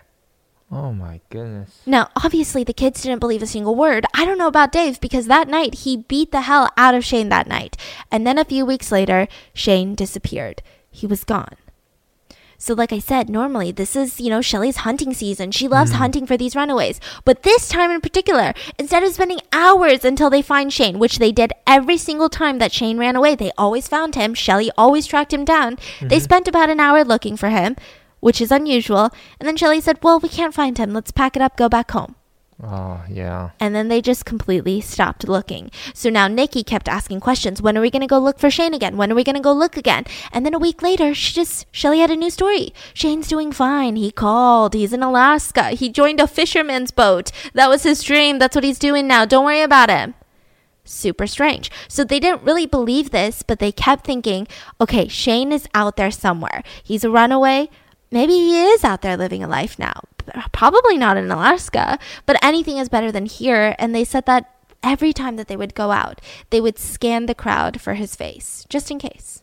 At this point, Nikki and Sammy are getting too old, and she doesn't want them to talk to each other either. She doesn't want this to be a repeat of Shane and Nikki. So she would physically rip them off of each other if they even shared 2 words together. These are sisters. She wouldn't let them talk. She would constantly tell Sammy that Nikki is the worst influence on her, and she needs to stop talking to her. So finally, Nikki's dream comes true. This is when everything starts escalating into what the fork. So she gets admitted into a local college. Her dream. This is her dream to finish her degree, leave the house, get a job, anything. Any job is fine, right? But slowly her mom starts ruining it, took away all of her clothing except her yard work clothes because now she's the one doing all the yard work, always smelly. Then she started forcing her to sleep on the floor where Kathy used to sleep. She took away all of her money, all of her transportation, and when she still wouldn't listen, she said, okay, fine, Nikki, you're gonna go live with your aunt for a few weeks. That few weeks turned into a few months, and Nikki loved it there. So Sammy knows, okay, well, Nikki's going to move with our aunt and uncle, and she's probably staying there because, it's for the best. She hates our family. Jody, on the other hand, felt completely abandoned by her older sister. So she wrote a note to Jesus because I think Jody was kind of seeing Nikki as her mom because her mom is weird. So maybe, Nikki is like this constant, very calm figure that shows her nothing but love and is not just going to yell at her randomly for some small thing that she didn't do. So Jody writes a note to Jesus and says that, I know Nikki is gone because mom is mean to her, but please bring her back. Her mom finds the note and starts beating her. And she tells Jody, this is where the whole campaign starts. She tells Jody, your sister's evil. She beat me up. That's probably why I ended up getting cancer.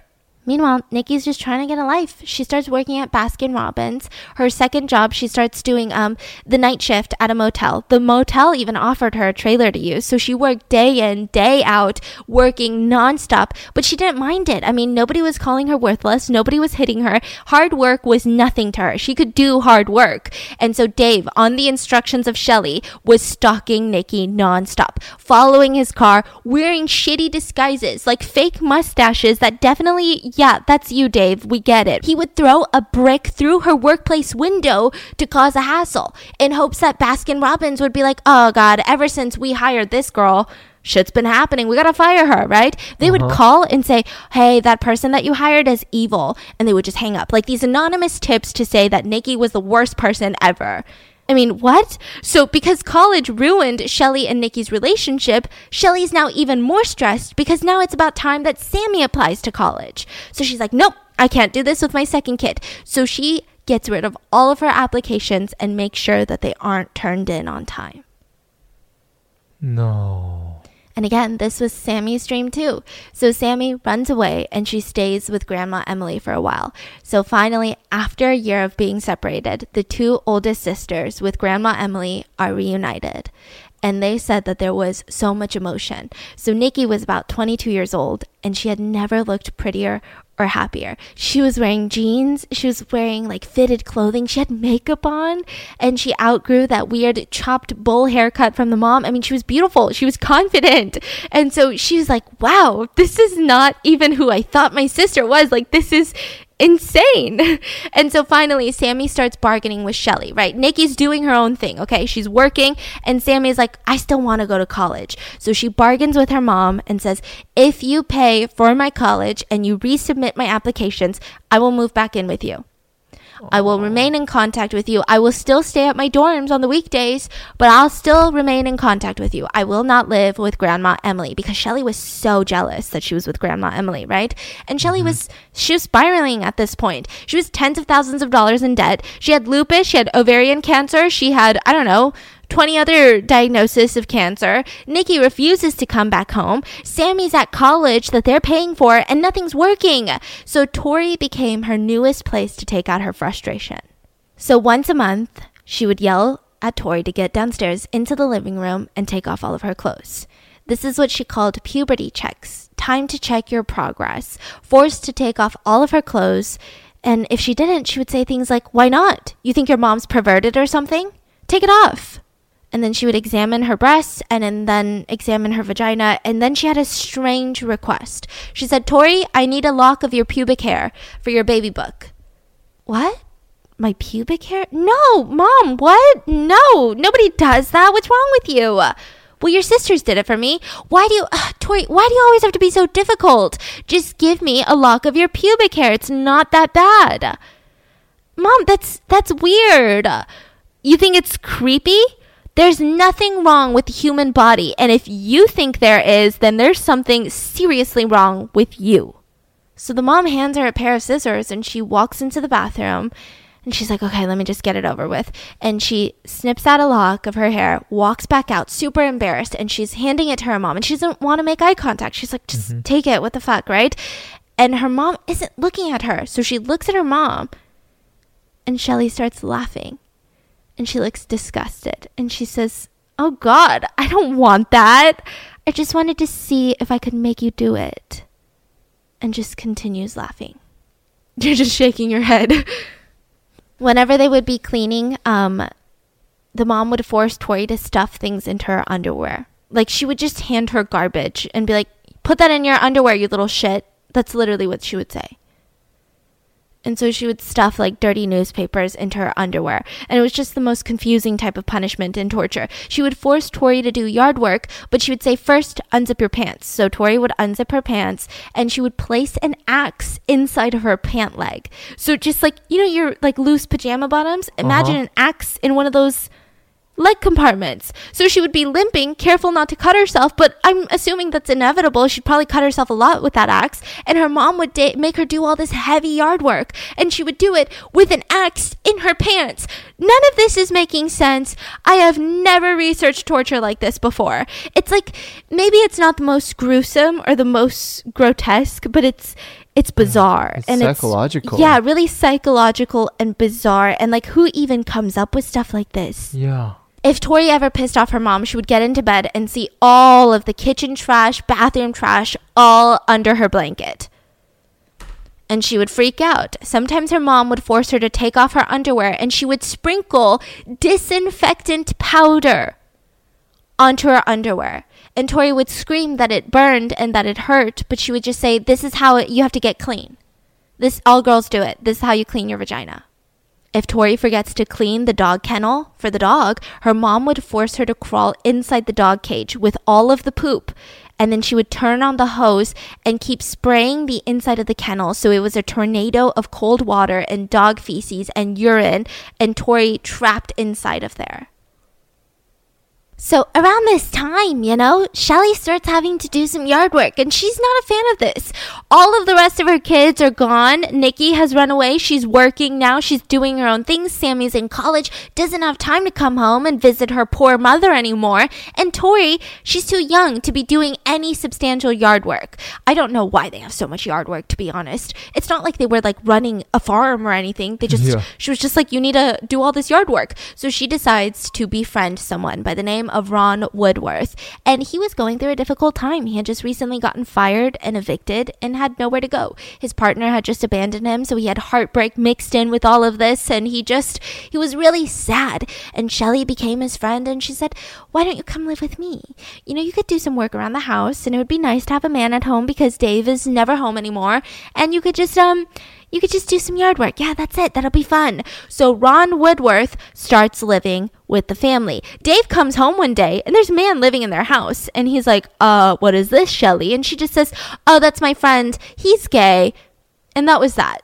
So he was like, okay, so I guess he's living here now? I mean, what is going on? So of course, you know exactly where this story goes.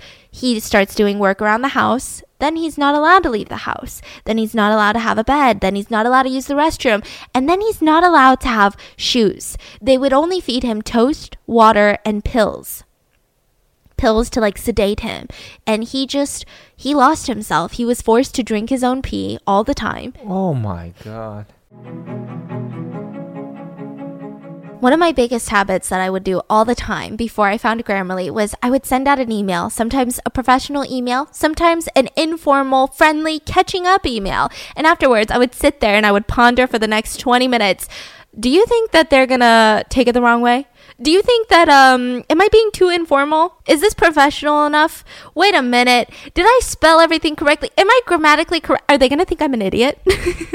I would just nonstop think about this. But now it's so much easier to write clearly and confidently because I get real-time feedback and guidance on tone, word choice, clarity, and more with Grammarly Premium. Let me tell you, Grammarly Premium has kind of changed my life, truly. It has elevated my writing. So they have these cool things called clarity suggestions, which help me write clearer, more concise, sentences without unnecessary or redundant words. They also have things like vocabulary suggestions. So whenever you overuse words and phrases, it just kind of loses the reader. Whether that's your professor or your boss or your coworker, they're just less engaged because it's always the same overused words. It's not powerful anymore. But with their vocabulary suggestions, it makes it more exciting, effective, and memorable. Grammarly has really helped in making communicating so much easier because I know that my writing is saying exactly how I feel and exactly what I want to come across, which is an amazing feeling. And the cool thing is I've noticed that it doesn't just correct my mistakes, but it helps me build up my skills as a writer with advanced suggestions. Harness the power of Grammarly on every platform, whether it's your desktop editor, browser plugin. Truly, it works everywhere, like mobile apps,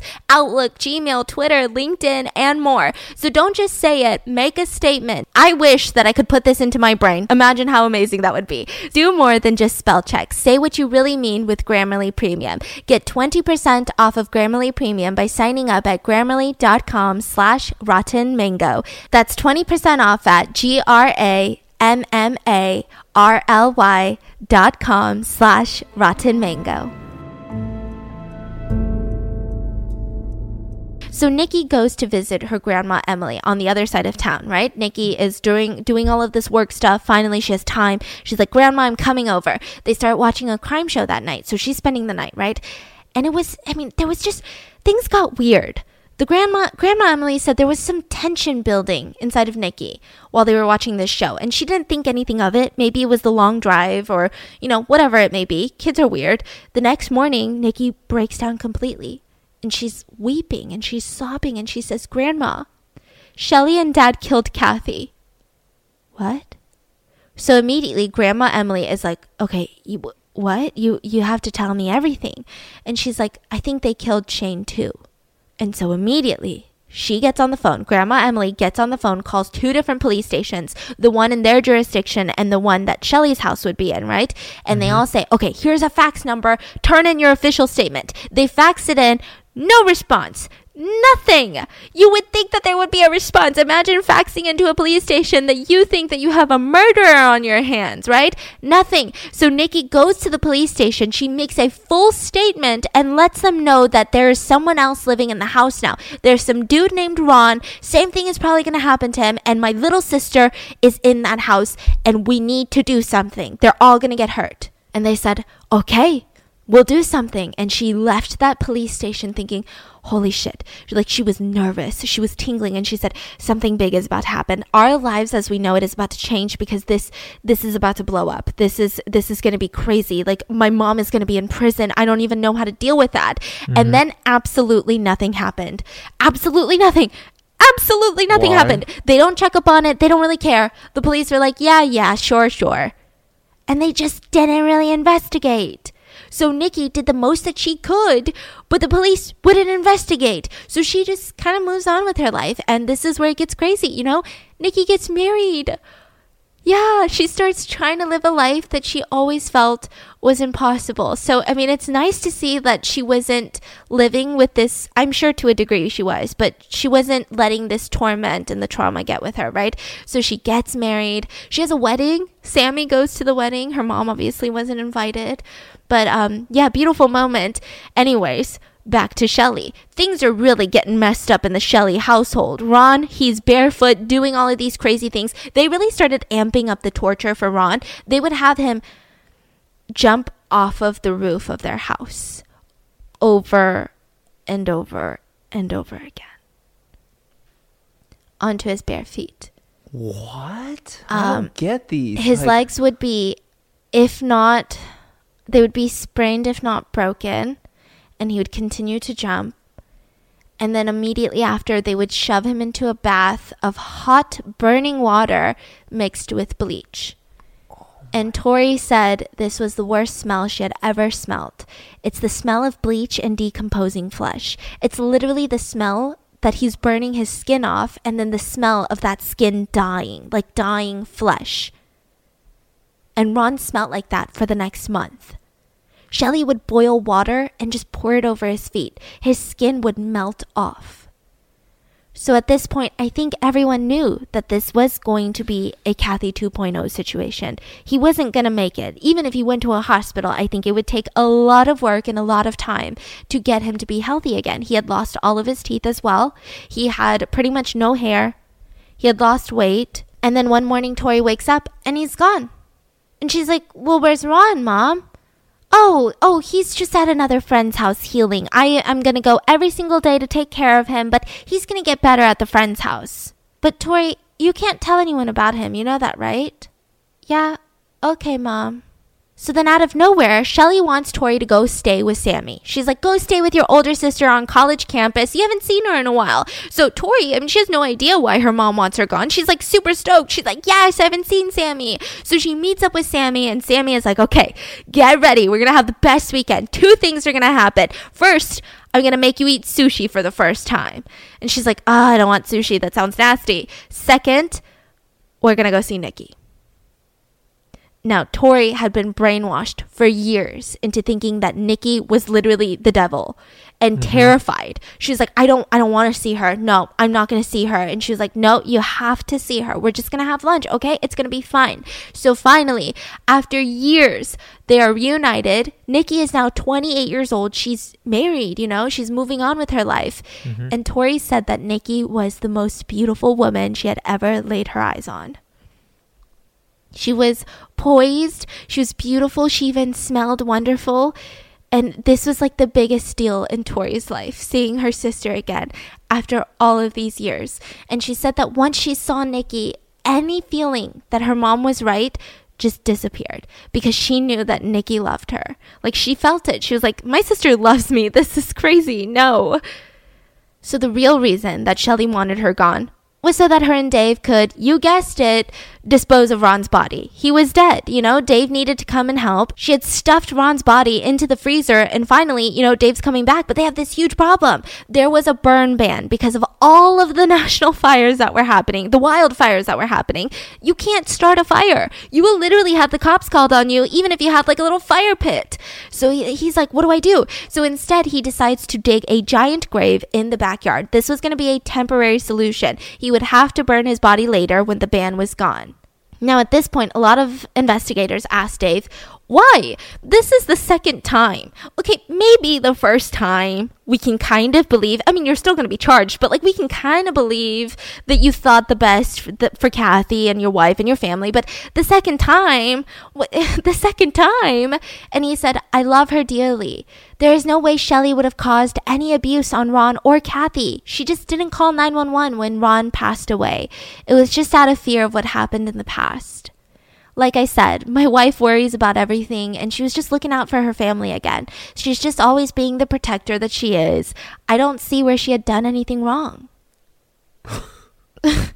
Yeah, I too don't see the wrong in forcing my friends to jump off of my roof until they break their limbs. I think he's evil. Let's be honest. Like, yes, there's brainwashing, there's all of that, but he's evil. He pushed the other person down the hill. Because he was yelled at.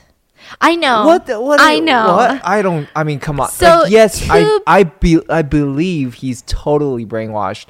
But either way, yeah. And the things that they've done to their kids, there's no excuse. You're a grown-ass man. Like, yeah. You're supposed to protect your kids. So I agree. The book, they did interview Dave for the book. So the book is very lenient on Dave in the sense of they think that he is just kind of like hopelessly in love, but also hopelessly clueless of a guy. I've never seen someone hopelessly in love to a point that just and terrified and tortured, murdered yeah. So many people and did all the things that they did to their kids. Come on. But okay, sorry, devil's avocado. Would we feel the same way if Dave was the woman? If Dave was the wife? Yes, I did. Because I totally shit on even Elizabeth Fritzl's mom. Yes. The fact that just the moment you say that they used to make their kids strip naked and do these weird. Crazy things, and he's just on the side watching and didn't do anything about it. Just that alone. Forget about all the other tortures. Yeah. Come on. You're right. So that's what he said about it. I don't see where she had done any wrong. So, I mean, I think that sentence says enough. So after this reunion that the sisters had, Tori is so happy. This was the best thing ever. So she gets back to Sammy's dorm and they're just talking. They're folding laundry. They're talking. They're like, oh my God, how was it like seeing Nikki? And all of that. And so they start talking and Sammy says, you know, there was this one time where Mom used to wake me up in the middle of the night and she would just dump out all of my laundry onto the bed at like 3 a.m, just screaming at me because she thought that I had misplaced a sock. And if I didn't find that sock, I wasn't able to go back to sleep. And oh my God, it was such a shit show. And that's when Tori says, oh yeah, she does that to me too. And everything freezes. For whatever reason, the two older sisters never saw abuse on Tori in the house. At this point, they had all left the house or they weren't home when the physical abuse towards Tori started happening. They knew that Tori would be yelled at, but they always thought maybe the young one is not being hit. You know, maybe she is kind of like the gem of the family. She's kind of like Shelley's little doll, right? Yeah, maybe they just didn't really think about it, right? And so she's like frozen and she's like, what? She did that to you? Okay, Tori, tell me everything she did to you. And so Tori starts telling her everything. I mean, the whole puberty checks, the disinfectant in her underwear, all of that. And they're both just in tears. And finally, they get to the subject of Ron and she says, okay, Tori, is she doing that to him too? And she's like, yes. So Tori was too young to remember Kathy that well, right? And so immediately Sammy calls Nikki and Nikki's like, oh my God, she's learning all of this information. And Sammy and Nikki come to the conclusion that Mom killed not only Kathy, probably Shane, and is probably going to kill Ron too. So they all start freaking out. Now at this point, Tori still has to go home. She's terrified. After all of this conversation, now she's even more scared. So the two sisters, they promise her, we're gonna get you out of there. Don't worry. But you still have to go home. So she goes home with her mom and she acts like nothing's wrong. And she's like, yeah, I had fun. Like, I'm just tired, right? And the two older sisters, they drive to a police station. And this time they said they would not leave until the police do something. And they told them everything from the beginning, all of the abuse, everything. And then at the end, Nikki looks at the same sheriff in the eye and says, if Ron is dead, you could have stopped it. Ooh. And so the next morning, a knock came at the door at Shelly's house. And it was the police, but they weren't here for Shelly. They were here for Tori. It was with CPS. She was going to be taken away for suspected child abuse, and Shelly was not being arrested yet. So Shelly, I mean, she starts freaking out. She's calling everyone. She's calling Nikki, Sammy, everyone, demanding who told, who did what, what's going on. Everyone's denying it, and she's screaming at everyone, bloody murder, don't you dare talk to the police, don't do shit, right? And they're like, okay, like, calm down. Now, the police were concerned that they didn't have enough to arrest Shelly, maybe for child abuse, but they wanted her for murder. So they kept trying to think of a way, but then all of a sudden they were hitting a roadblock. They didn't know what to do, right? In walks in Dave. Hey Dave, what are you doing here? Shelly told me to come here because we don't know where you guys are keeping Tori and she wants to see Tori. Okay, yeah, we'll tell you where Tori is. Why don't you come sit down in this interrogation room real quick? We just want to ask you. Let's have a chat. Let's have a chat. Yeah, buddy to buddy. Let's have a chat. You want some coffee? You want some water? So he sits down in the interrogation room, and almost immediately they're like, "Hey, we know that Ron is probably dead." And he confesses. He starts crying, and he confesses to where Ron's body is and where the remains are. And so they press on a little bit more, and they say, "Well, what about Shane? Where did he go? Do you know if he ran away?" And he says, he's not missing. She kept yelling at me that Shane was going to take the girls away.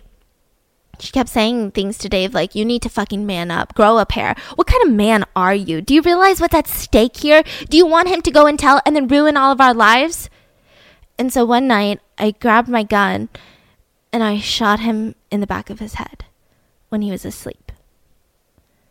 So after he shoots Shane in the back of the head, he runs to Shelly and he says, oh my God, I did it. And guess what Shelly's reaction is? Why? You killed our nephew? Why would you do something like that?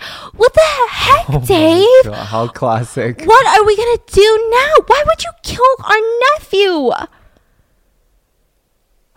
I guess we just have to do the same thing that we did with Kathy. So they burned his body and they took his ashes out to Washaway Beach. So at this point, both of the parents are arrested. Sammy, who is now 25 years old, was given guardianship over Tori. Dave, February of 2004, he pled guilty for second-degree murder of Shane Watson, pled guilty to unlawful disposal of human remains and rendering criminal assistance, and his sentence was 15 years in prison. So he's a free man now.